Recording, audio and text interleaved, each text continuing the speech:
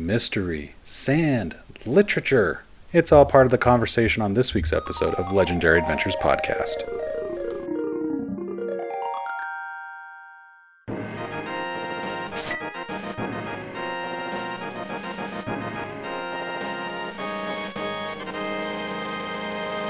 After claiming the pendant in the Eastern Palace, Sahasrarla gifted Link Pegasus shoes and told him a useful item can be found east of Lake Hylia.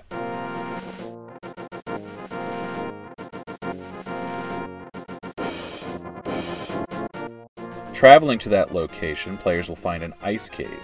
Inside, they will be able to view a treasure chest, but it's not in reach. It's clear that there's another path to take.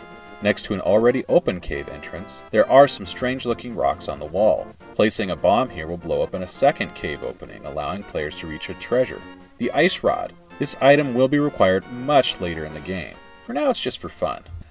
Heading west, players will eventually reach the Desert of Mystery. At the entrance, there's a man with a mustache next to a sign. It reads, "Pay no attention to the average middle-aged man standing next to the sign. Leave him alone." Very mysterious indeed. Who is this guy?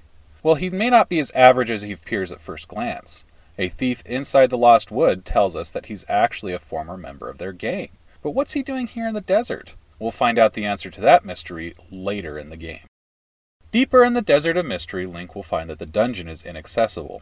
A large sculpture blocks the entrance. A tablet near the entrance features writing in an unknown language. In the northeast corner of the desert there is a cave. Inside there is an elder named Agana. He tells Link of a prophecy saying the hero will hold the Book of Medora. He tells Link the book can be used to translate the language of the Hylia people. The book, he says, can be found in the House of Books in the village. Or in other words, the library. The library is found just south of the main section of Kakariko Village.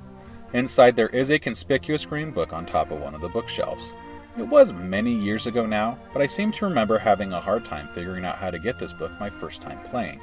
I'm not sure if it was just my age, or if other players get stumped by this, but the solution is to use the Pegasus shoes to dash into the bookshelf, knock the book off, and take it.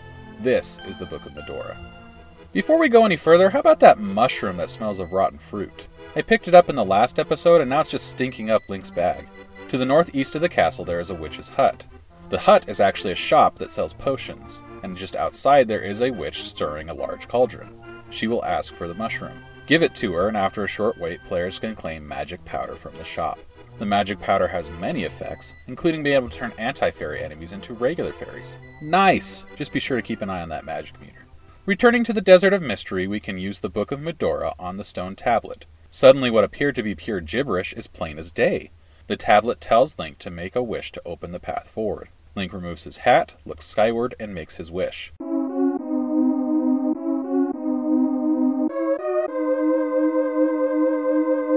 The statues move, and players will have no choice but to head into the dungeon.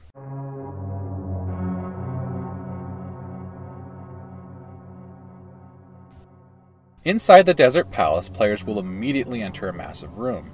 The second they enter, it'll also be clear for the first time that dungeons have real theming.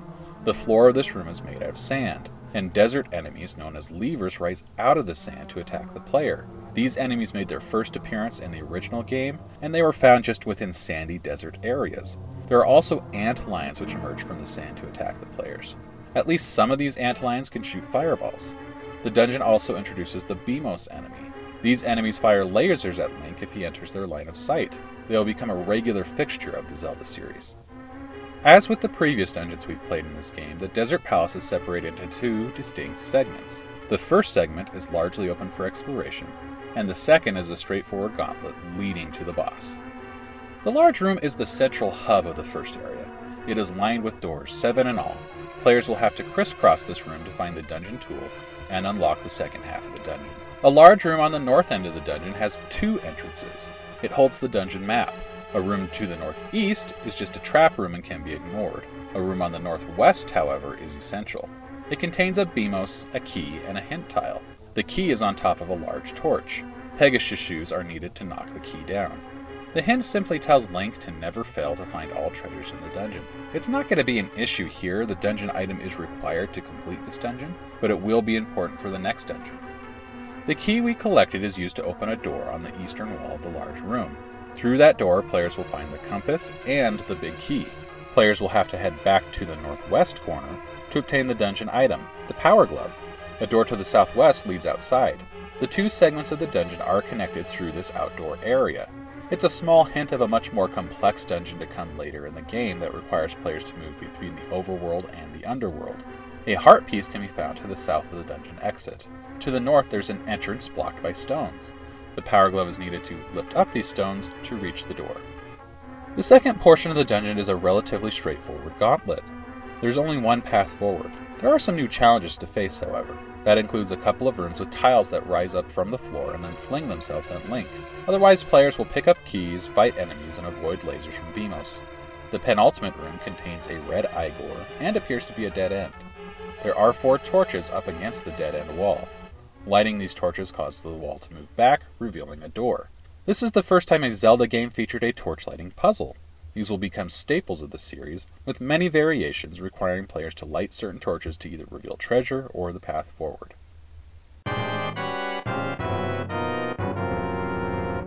The boss of the dungeon is 3 worms called Lanmolas. These enemies appeared in the original Legend of Zelda, where they were described as centipedes. They looked nearly identical to the giant worms known as Moldorm, but they had a large eye on their first circular segment. They were defeated by landing hits to their head. In this game, they rise out of the ground, shooting rocks as they do that the player must avoid, and then they fly across the room. Again, their only weak spot is their head. The Ice Rod comes in handy here. 2 blows to the head with an ice magic will destroy a worm. However, I ran out of magic when only the 3rd Lanmola remained. With only 1 left, many more rocks will shoot out of the ground when the worm emerges. After many sword slashes, the boss fell, awarding a heart container and the Pendant of Power.